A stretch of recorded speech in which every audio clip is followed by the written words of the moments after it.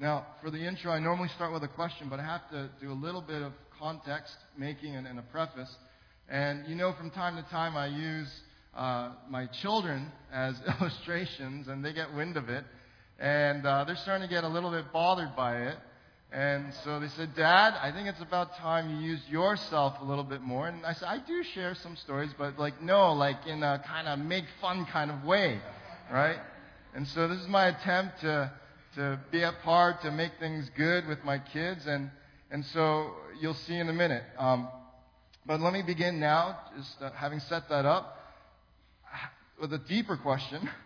I know I'm good at shifting gears here, very abrupt, but how has history, when you just think of this world, just the world that we live in, and actually without even telling Trevor, our MC today, he was getting onto that in his introduction, it came out in the prayer, and this world, when we look out, just even right now in this time in history, is it just me, or do you scratch your head with me at just the kind of leaders that our world allows to rise to power and responsibility to lead this world?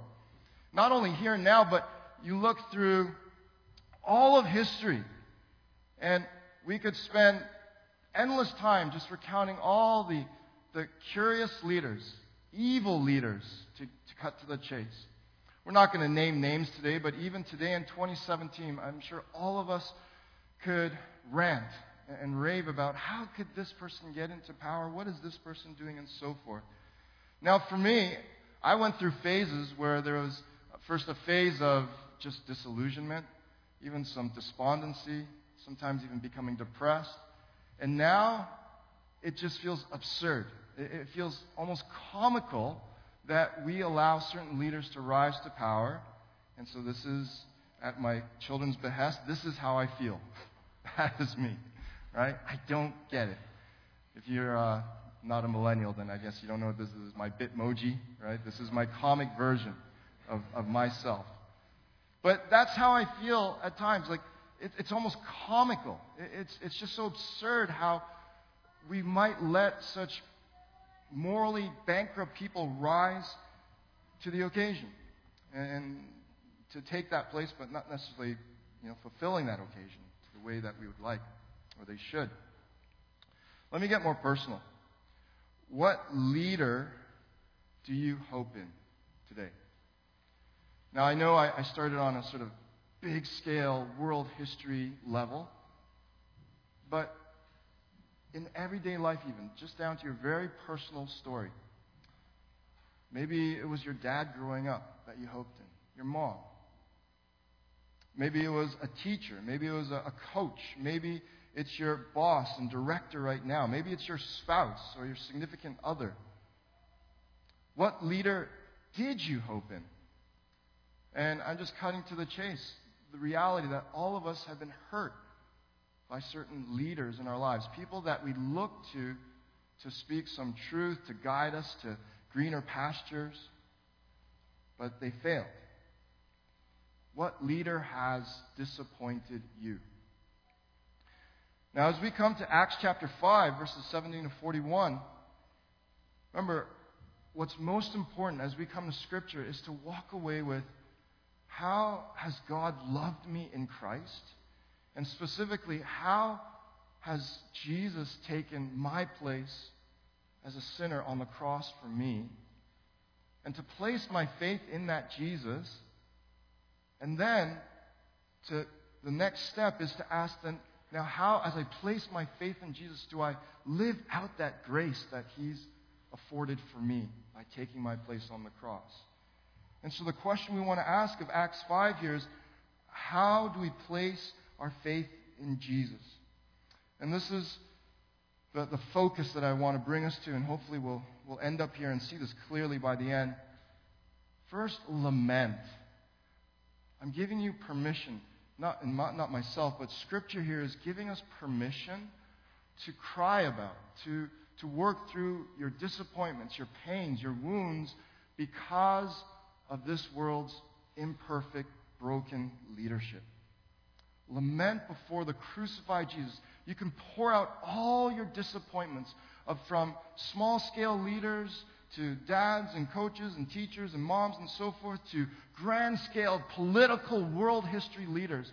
You can pour all of that onto Jesus on the cross.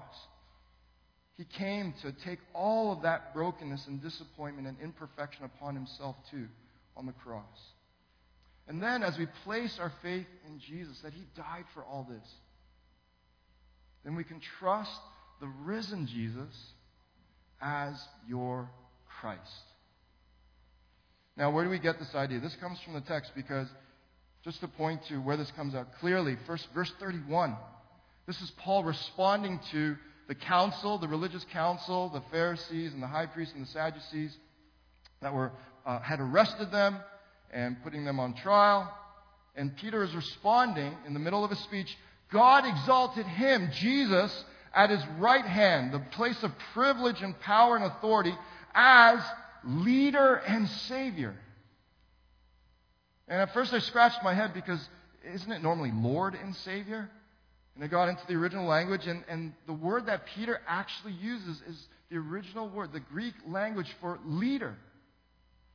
And so here you see, as far as I can recall in my memory right now, in Scripture, that Jesus is actually referred to as a leader. And this word we are all familiar with in 2017. We're meant to consider Jesus and place our faith in Jesus as leader and Savior to give repentance to Israel and forgiveness of sins. And not only to Israel, the church is the final true Israel. And so really to repentance that God is offering up to the whole world. And then verse 42, this is how it concludes. And every day in the temple and from house to house, they did not cease teaching and preaching what? That the Christ is Jesus. And so leader and Savior here in this passage, it really is this passage, Luke is offering a definition of what it means that Jesus is the Christ. Christ is not Jesus' last name. Christ is a title, and it's the Greek word for the Hebrew word for Messiah. The Hebrews, the Jews, Israel was originally looking forward to their Messiah. And it's a title that literally means anointed one. But as you gather and study all the passages that talk about the Messiah in Scripture, you can basically distill it down to that what it means for God's anointed one, what his role would be, his function, is to be a saving leader. And specifically saving us from the greatest bind and detriment that we face, which is the shackles of our sin and moral bankruptcy before God. Now, through history, Israel, of course, they took a bit of a detour, and they were just looking mostly for a political savior, a military savior and leader. And they lost sight of the greater spiritual saving leader that God was raising up through history in this man, Jesus Christ.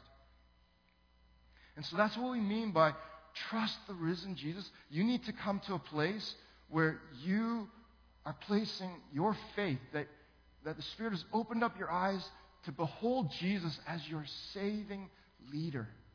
The one that you look to in your prayers daily, as you go to His Word daily. God, guide me today again. Jesus, lead me again today. And lead me from a place of being so just radiant and rested and joyful in your grace that has saved me. If you're the type that appreciates an outline, it's there in your bulletin, and so let's dive into it. Just the points then. And so how do we place our faith in Jesus as our saving leader, as our Christ? First, we need to stand up. We need to stand up to the leadership status quo with the gospel. This is what the first part of the passage calls us to. And this is a call to stand up to every leader, every leadership status quo, even church leadership. As the priesthood of all believers, as followers of Christ, you should always be standing up in a sense. And by stand up, I mean testing. Testing the status quo of leadership against the gospel. So even church leaders and pastors, we all know, and the church has much to apologize for through history. We have much to be embarrassed of how the church at many moments in history went off God's planned path. And the church leadership was not on par with the gospel. And this is so important because if you're not familiar with the old sort of parable, what's the easiest way? I know this is a bit violent, but it's a parable and there's a lesson there. But what's the easiest way to lay a frog to rest? I'll just try to use some euphemistic terms here. And if you have a pot of boiling water and you just throw the frog into the boiling water, because it's cold-blooded, it will feel that scalding temperature and just jump out instantaneously. But you put the frog in a nice cold pot of water, and you put it over the stove, and you turn up the heat just slowly. Because it's cold-blooded, it doesn't realize that the temperature is going higher and higher and higher. It just blends in with the heat, eventually to the point that it dies. And so we talk about the frog in the kettle. Now, this dynamic, it happens to us as human beings all the time. And in fact, it was happening here in Acts. And so as we pick up in Luke's narrative, this record of the church, but introduces what happened before. And just in summary, there was this wonderful show of God's grace being poured out and signs and wonders, people being healed as signposts to our eternity and our new resurrection bodies and new creation, just a perfect eternity after death if we place our faith in Christ. And many were being healed, and so as these good deeds were happening, these kindnesses and these miracles, the high priest rose up because he did not feel very good about what was going on. Now, let me first make an application point to the church. For the church in 2017, and especially in Western society in 2017, we need to take this word to heart. Why? Because in 2017, the Western world, charitableness has become a thing. Being charitable and doing good humanitarian deeds and works, there's more than ever before a sense of being a global community and wanting to show kindness to one another and donate and so forth and rise up to when there are natural disasters and so forth. Now here, the religious establishment at the time, the religious status quo, the status quo leadership, they saw all this good going on, this healing. And they weren't producing those kind of good works and kindnesses and healings in the people's lives. And so they had to rise up in jealousy to all these kindnesses that were being poured out. In 2017, the church has it a lot harder because the secular world and everyone outside the church seems to have perhaps even more money and more resources and more clout and so forth. And so our Western world is already doing so much good. When I look out on Toronto, if I didn't believe in eternity with Jesus, I would think that Toronto, this city, is so beautiful with all its community services and its centers and all its it has so much good to offer. So many beautiful parks and places to rest. And of course, it's not a perfect city, but if I didn't know that there was an eternity, a new creation to look forward to after death, I would think that Toronto is a little piece of heaven on earth. And so all the more, this is a challenge for us as Christ followers in 2017. At the least, we need to be overflowing as much as possible. Good works and kindnesses wherever and however we can. So much so that the city will rise up and scratch their heads and why are they doing so much good? Why are they perhaps even trying to compete with us in a sense? And so they were filled with jealousy. And jealousy here basically means the fear of losing what their hearts are attached to. That's what jealousy is, right? When you're jealous that you're going to lose a friend or a lover. And so the status quo of leadership, the religious institution at the time, the old guard of Judaism, their feathers were ruffled. And so what did they do? They put them in the public prison. Now, Christians in Toronto, we certainly are not persecuted to the point of being sent in prison, but I wonder if someone stood up for what they believe is our biblical values and truths, especially in our inclusive society, until you stand up against those inclusive values. I wonder if we would get to this point, but the point is, here, these early church Christians, there was something that happened internally in their encounter with Jesus and witnessing Jesus and his resurrection, that they were willing to go to this point to stand up for what they believe in. Now, here is an encouragement to us as Christ followers. But during the night, and so Peter and the apostles are put into prison, they are arrested. But during the night, an angel of the Lord opened the prison doors and brought them out. And so here, a supernatural occurrence. The prison doors are unlocked.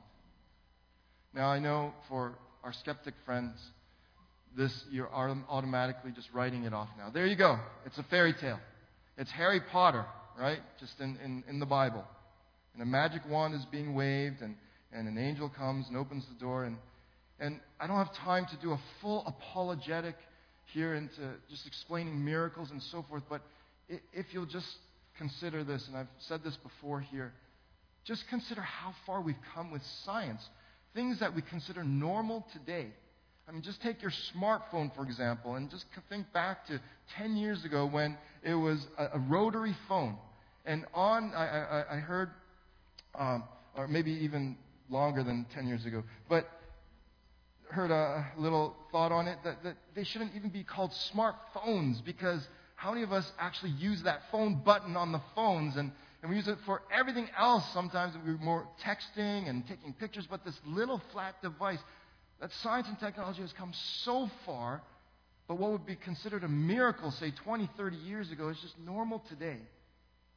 And God, being God who created this world and science, I mean, He will and do as He pleases in this world that He's created. Now,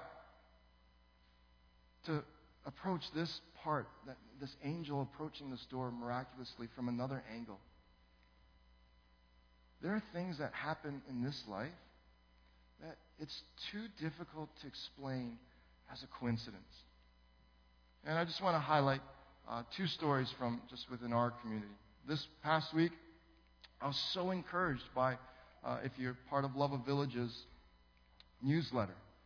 And I know the backstory behind all the updates that came in that newsletter.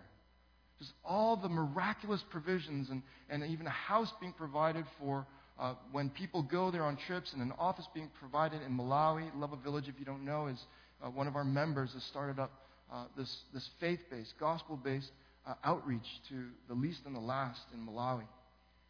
And I don't have time to get into all the details, but if you want, you can just look for Julie C.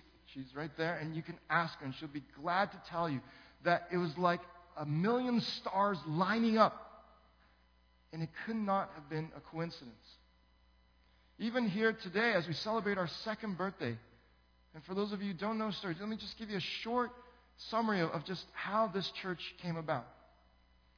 Linda and I, we were just growing more and more a good anxiety that we had to come out of our Korean immigrant church. God had blessed us there and grown us up there, brought us to faith in Christ there. But more and more we were building deep, significant friendships with people who weren't Korean and who at that time had not placed their faith in Christ yet. And so as we took a step of faith, we basically stepped out with nothing.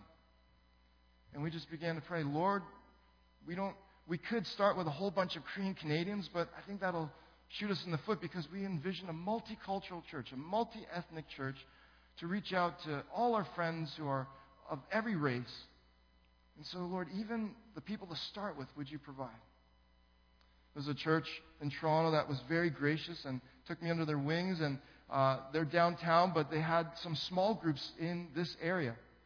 Now, before that, just to backtrack, even the city, Lord, where do you want us to plant a church? And GTA, is huge. And so we started praying, and then God gave us a thought. Just put on a map pins of where all your non-Christian friends live, the people that your heart is caring for and wanting to start this church. And as we put pins on a map, they all surprisingly lived within a 10-kilometer radius of Don Mills and Lawrence, just up the street. And so as I began this internship at a church, I said, well, we're downtown, but we have some small groups up in your target area. So I'm going to give you a choice out of 3 groups. You can lead 2 groups, and we give you blessing to share the vision and recruit anyone. And so even that, Lord, which 2 out of 3? At this point, every decision felt like it would change the world and the future. And there was no magic about it or whatever, but just a peace that God was guiding to 2 groups. Now, in one of those groups, day 1, when I shared the vision, this tall man, tallest man that I'd personally ever seen with my own eyes, came right up to me after that, at the end of that night, and said, Albert, I have to introduce you to my uncle because we've always wanted to be part of a church plant in this area, and my uncle's church is at a crossroad. But part of that crossroad, that fork in the road, is they're open to a church plant coming in and just completely taking over. And so that led, and that was Matt Wilkes, one of our current elders. And that led to meeting Russ, one of our elders. And then that led in January 2015 to sitting down with Russ, Colin, and Jim. And then basically the rest is history. And so even there, for all these things to line up, you can't just call these coincidences. And this is the encouragement as we read this. But during the night, an angel of the Lord, and here I'm going to make it metaphoric. When your life seems dark, you feel like you're in your prison. God is working. God is working in your life and to grow His grace in your life. Now, why will He be interested? Why will He pour out every grace in your life so that you can keep standing up and persevering? And I kind of gave the answer away. Verse 20, go and stand. The whole point of them being set free from this prison was that they could go and stand in the temple. And there, so amongst the status quo leadership, but also here, for that time, in that place, this was the public square as well. It was not only a place of worship, but it was the public square.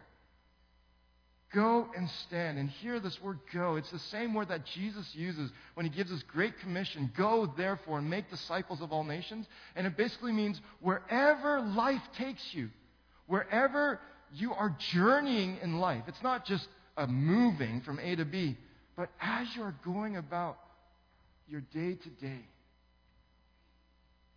and stand firm, that's what that word means, in the temple, and speak to the people all the words of this life.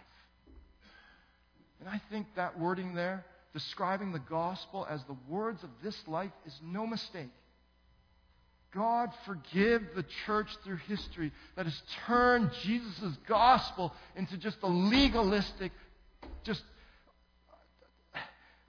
words aren't even coming to me, just shackling rules and keeping people farther away from God than bringing them close by this wonderful free gift of grace.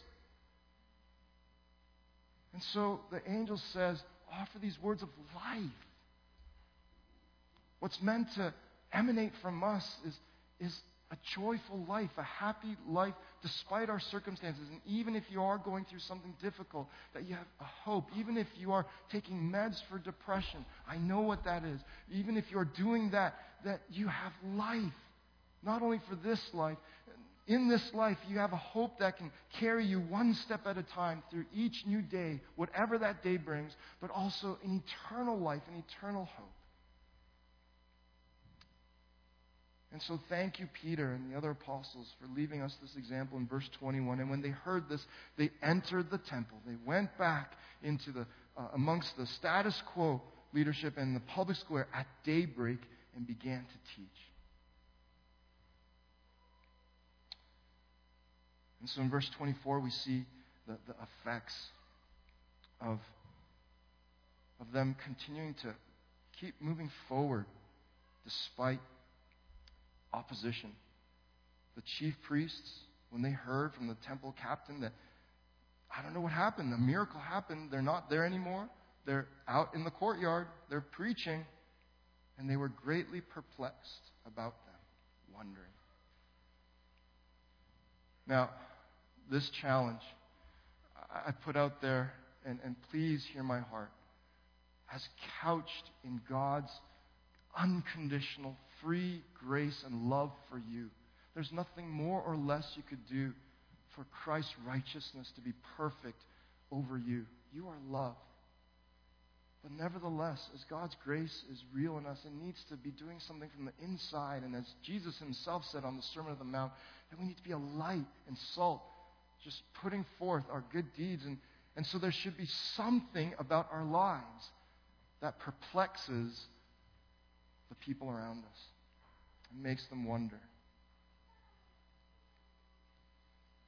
And so they bring them back in. The high priest questioned them, saying, "We strictly charge you not to teach in this name. And yet here you are filled. You have filled Jerusalem with your teaching. You intend to bring this man's blood upon us." Now, here's a point where a contention that we'll share with the apostles. Often, the reason why people are uncomfortable with Christianity is because they don't want to admit that they're a sinner. Which means they don't want to admit that they themselves, at the end of the day, their sins, their life is what placed Christ on the cross. This was the same contention that the status quo leadership had. And it's a similar challenge that you and I will face, even in 2017. But look at what Peter and the apostles answered. We must obey God rather than men. Now, one of my friends, my non-believing friends that I've discussed this with, he says, "See, there it is. This is what's wrong about religion. It turns people into zealots." That's what everyone in the Middle East is saying. We have to obey God, and just that's why we'll kill and so forth. But no, a quick answer you can give there is when Christianity, yes, the church has many embarrassments through history, but when Christianity, when Christ's followers are following Jesus and his gospel in the right manner, it is a movement of kindness and love. Even while we hold on to these great truths.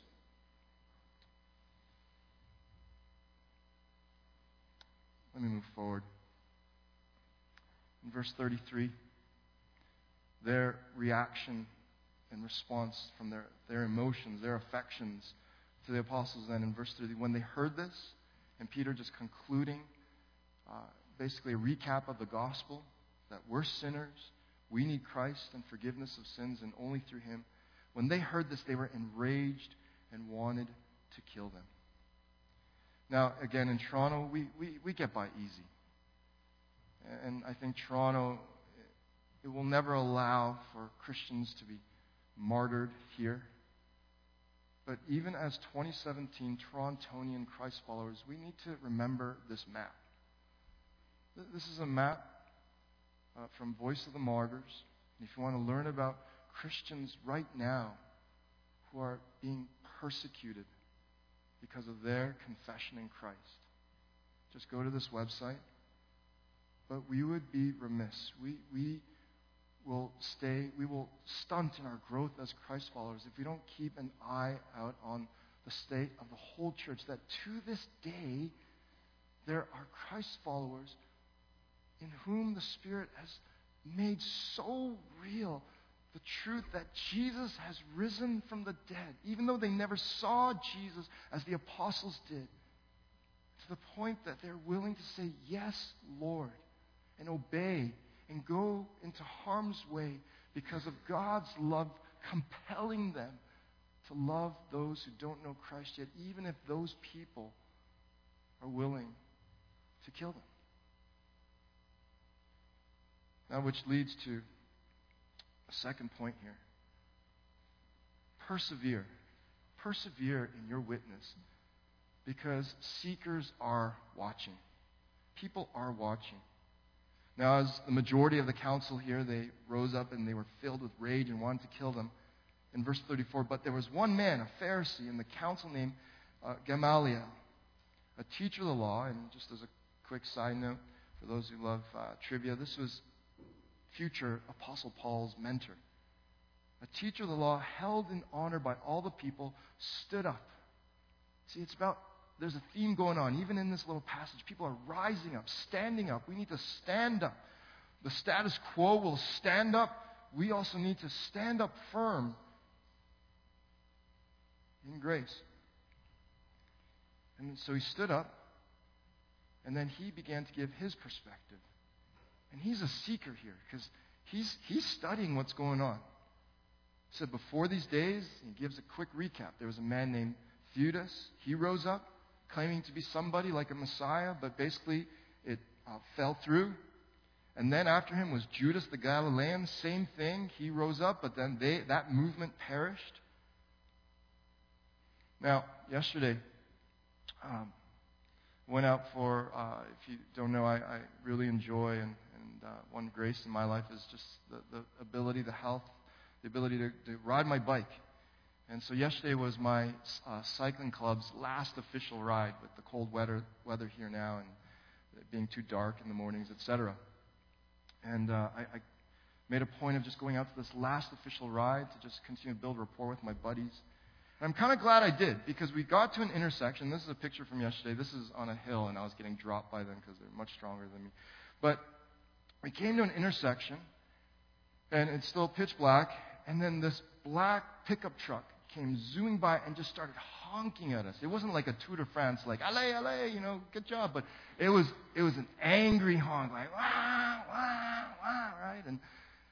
And then one guy just, cheekishly said, I guess he didn't have his double-double, right? And then when he stopped, and then he cut in front of us, and thankfully he didn't bowl anyone over, and he stopped in front of us, and then on his bumper was a cross. Now, it wasn't a straightforward-looking cross. It was one of those sort of Gothic, used to, kill a vampire kind of cross with the little, I don't know what the proper name is. But my buddy, he just blurted out, hey, there's a cross. Does that mean he's Christian? And I don't know if he forgot I am Christian or what was going on. And then I'm thinking, think quick, Albert, think quick. What are you going to say?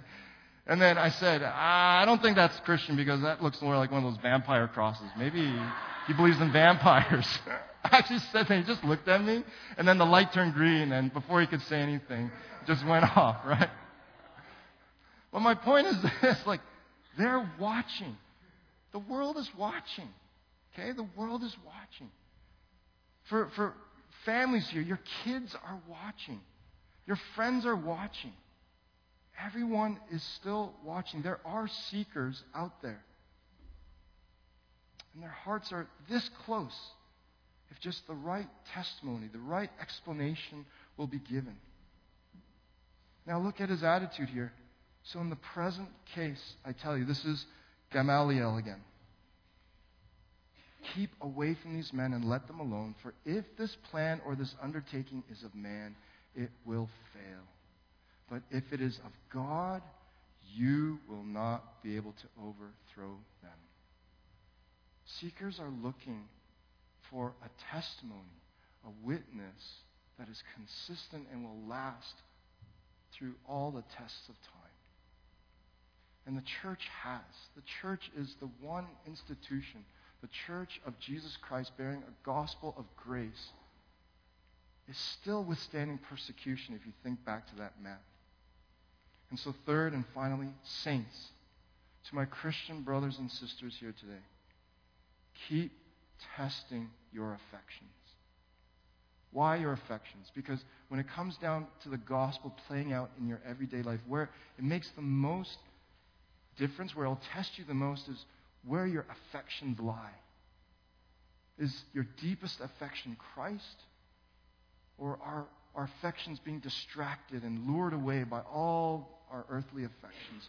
We can know, many people know the gospel. They can recount a very succinct propositional summary of the gospel. They can explain it. But really where it needs to make the most difference is in our heart and our affections. And so, where do we see this? As Luke wraps up this section, so the council took Gamaliel's advice, and when they had called in the apostles, they beat them. and charged them not to speak in the name of Jesus. They were physically beaten here. And we might not be physically beaten. Maybe some of us have been for our faith. But perhaps you've been beaten up socially, made fun of, emotionally, so forth. How do we need to respond? How did the apostles respond? Then they left the presence of the council, the apostles, rejoicing that they were counted worthy to suffer dishonor for the name. What's going on here? What does this mean that they counted it rejoicing, that they counted worthy to suffer dishonor for the name? Is it because they're masochists? No. It's because their greatest affection was Jesus. Because of Jesus' great affection for them. And so any fear that they might have, any pain or suffering that they might have, it paled in comparison to the love that was welling up in their souls. And so 1 John 4:18, it's another scripture that speaks to this. This is supposed to be our experience as Christ followers. There's no fear in love, but perfect love casts out fear. There's a love that's greater than all our fears, for fear has to do with punishment, and whoever fears has not been perfected in love. See, the council, the status quo leadership was trying to just inject fear into the apostles and make them stop by fear and beating them up. But there was a love in them that was greater than even that fear. Let's land this plane.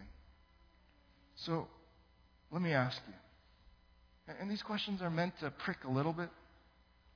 How courageously do you go and stand up? How prayerfully aware are you of all the seekers in your life? How often do you refresh your vision of Jesus as your Christ, your saving leader, as your deepest affection? If you're like me, then you'll feel a bit sheepish at your answers to these questions. Because we all fail in this. We all fall short. We probably have more times where we lack courage and don't seize that opportunity to inject some gospel into the conversation. We're not so compassionately, caringly aware of all the seekers around us. And if you're like me, you even hit points in your stride and your walk with Christ like, God, I don't care about them. It's too hard. It just maybe even hurts too much to keep caring about them and praying for them. But that's why we got to end where this passage ends. Every day in the temple and from house to house, they did not cease teaching and preaching that the Christ is Jesus. Every day we need to keep coming back to the gospel that Jesus, his title for you personally as well, is my Savior, my leader, the one who courageously stood up for me, the one who not only stood up and was nailed to the cross, but laid down his life for me, the one who from heaven sought me as a seeker, as one wandering from God, and he came down to pursue me and looking upon me with compassion like a sheep lost. And so we need to come back day by day, never ceasing to return to this gospel of grace that the Christ is Jesus. And why? Happy second birthday, Trinity Grace, because there is so much more work, good work, to be done in Sean, here in Toronto, and to the ends of the earth. And so how does Acts 5:17-41 call us to place our faith in Jesus? Lament before the crucified Jesus your disappointment. And by imperfect leaders, you got to count yourself as one of them. And just even leading your own life, that you've fallen short. Instead, look to Jesus as your Christ. Rest in his deep affection for you. Amen.